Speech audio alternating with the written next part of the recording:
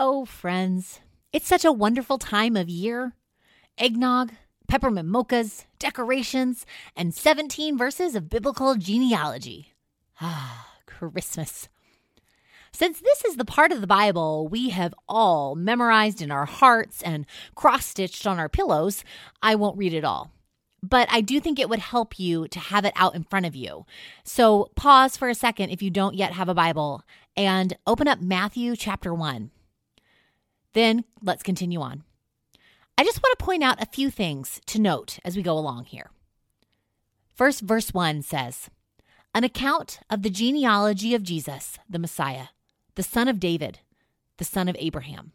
So this is the first one here. Jesus, then who? David, then Abraham. Now about Abraham. Verse 2, Abraham was the father of Isaac, and Isaac the father of Jacob, Jacob the father of Judah and his brothers. So this is a really efficient way to call to mind Israel's origin story. The first promises of God, the first child Isaac, because God kept his promise. The first 12 brothers who became 12 tribes and eventually a nation because God kept his promise. Jump to verse 6, which says, Jesse, the father of King David. This is the only other mention of David in the list, but by putting it at the top and right in the middle, that's all a first century Jewish person would need to understand what Matthew has in mind. David's the model for a king to them, in part for historical reasons, like conquering Jerusalem, which is where the temple is now, but also for symbolic ones, like being a king who trusted Yahweh and didn't look to idols or lead the people away towards idols. He represents a time when Israel was faithful. David, you may remember, was Israel's second king after Saul. God had not wanted Israel to have a king at all. The idea was for God to be their king, but they insisted. And Saul was something of a failed experiment in monarchy, but then David. David becomes the dream king, victorious, powerful, charismatic, and finding a way to basically put his trust in God through life's ups and downs. And there were many downs, given that his family is a total mess, and he makes some terrible choices. God promised David that there would be an heir who would rule over Israel forever. But unlike Abraham, this promise hasn't seemed to happen. Then in verse 12, Matthew writes this short phrase, and after the deportation to Babylon, and the genealogy continues on. Oh, exile. Taken over by Babylon, their leaders and rulers taken away. And all of it brought about because of generations of choices to walk away from God and towards idols, the opposite of what King David led them towards. And so in a lot of ways, exile is a consequence that they brought on themselves. Exile is the seeming end of the promises. Now finally jump to read verses 16 and 17, please. Jacob, the father of Joseph, the husband of Mary, of whom Jesus was born, who is called the Messiah. So all the generations from Abraham to David are 14, and from David to deportation to Babylon, 14 generations, and from the deportation to Babylon to the Messiah, 14 generations. And we'll pause there, but we'll come back to the text again in a bit. Ending on numbers would have really helped a first century Jewish listener tune into Matthew's perspective. What Matthew saw was Jesus as the culmination of Israel's story thus far. And a tidy way to show that is to use the symbol of the number 7, which, because of the creation narrative of being a 7-day experience, it represented everything coming to fulfillment or being complete or being finished. N.T. Wright points out that this is also a set of 6 lists of 7. Now, Curtis will also mention this in the backdrop, but as far as using the number 14, that's a way to kind of have a fun alphanumeric code, like my kids like to use, where each letter corresponds to a number. 14 would spell out David, and Curtis will walk you through that a bit more, but it's the 1-2 punch of showing fulfillment and showing Jesus as being the king that fulfills the Davidic prophecy. So the point that Matthew wants his readers to catch on, and they would have done it more quickly, we're a bit more removed, but he wants us to see that Jesus is the one who brings it all together. Matthew, as a biographer, is especially interested in the ways that God in Jesus is connecting the dots from the Old Testament to Christ. He's interested in the threads that weave from Genesis to Abraham to David to exile and form the fabric of the Jewish identity and story. He wonders about God's promises in the past and the way Jesus not only fulfills them, but also makes new ones. All that to say, despite appearances to us now, these 17 verses of genealogy would have been not only understood by Matthew's readers, but also meaningful to them. It's a story. It is, most of all, a story of God keeping God's promises to a people who knew what God promised, needed God to keep God's promises, and were just living in the waiting. So what about you? What promise do you need Jesus to keep this Christmas season? What promises are you waiting on? By starting with Abraham and David, we are meant to immediately key in promises. God promised Abraham and Sarah they'd be a great family, a people belonging to God, and God promised them a land. They'd be special to God, but also given this amazing role as ones to reflect God out to the world, like light bouncing off a mirror and brightening everything.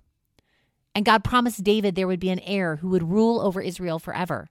1 Kings 9:5 sums it up well as an example.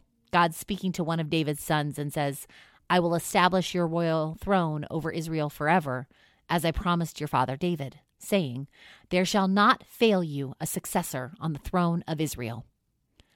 What I love is that the way God keeps this promise also restores God's original dream. God becomes our king, like God always hoped to be, and there's no human king for the people anymore. And then as king, Jesus invites us into a kingdom full of life and abundance, joy and peace. And then exile. Exile's the seeming end of the promises. And there's just been waiting. Matthew is here to say that while exile may seem to be the end of the promises, it's not the end of the promises. They are both being kept and new ones are being made. And so he sets up this list in such a way as to anchor his readers in the fulfilled promises that they thought had been forgotten. All the Old Testament stories come to their completion in this person. Jesus is the end of this part of the story because our God has kept his promises in Jesus.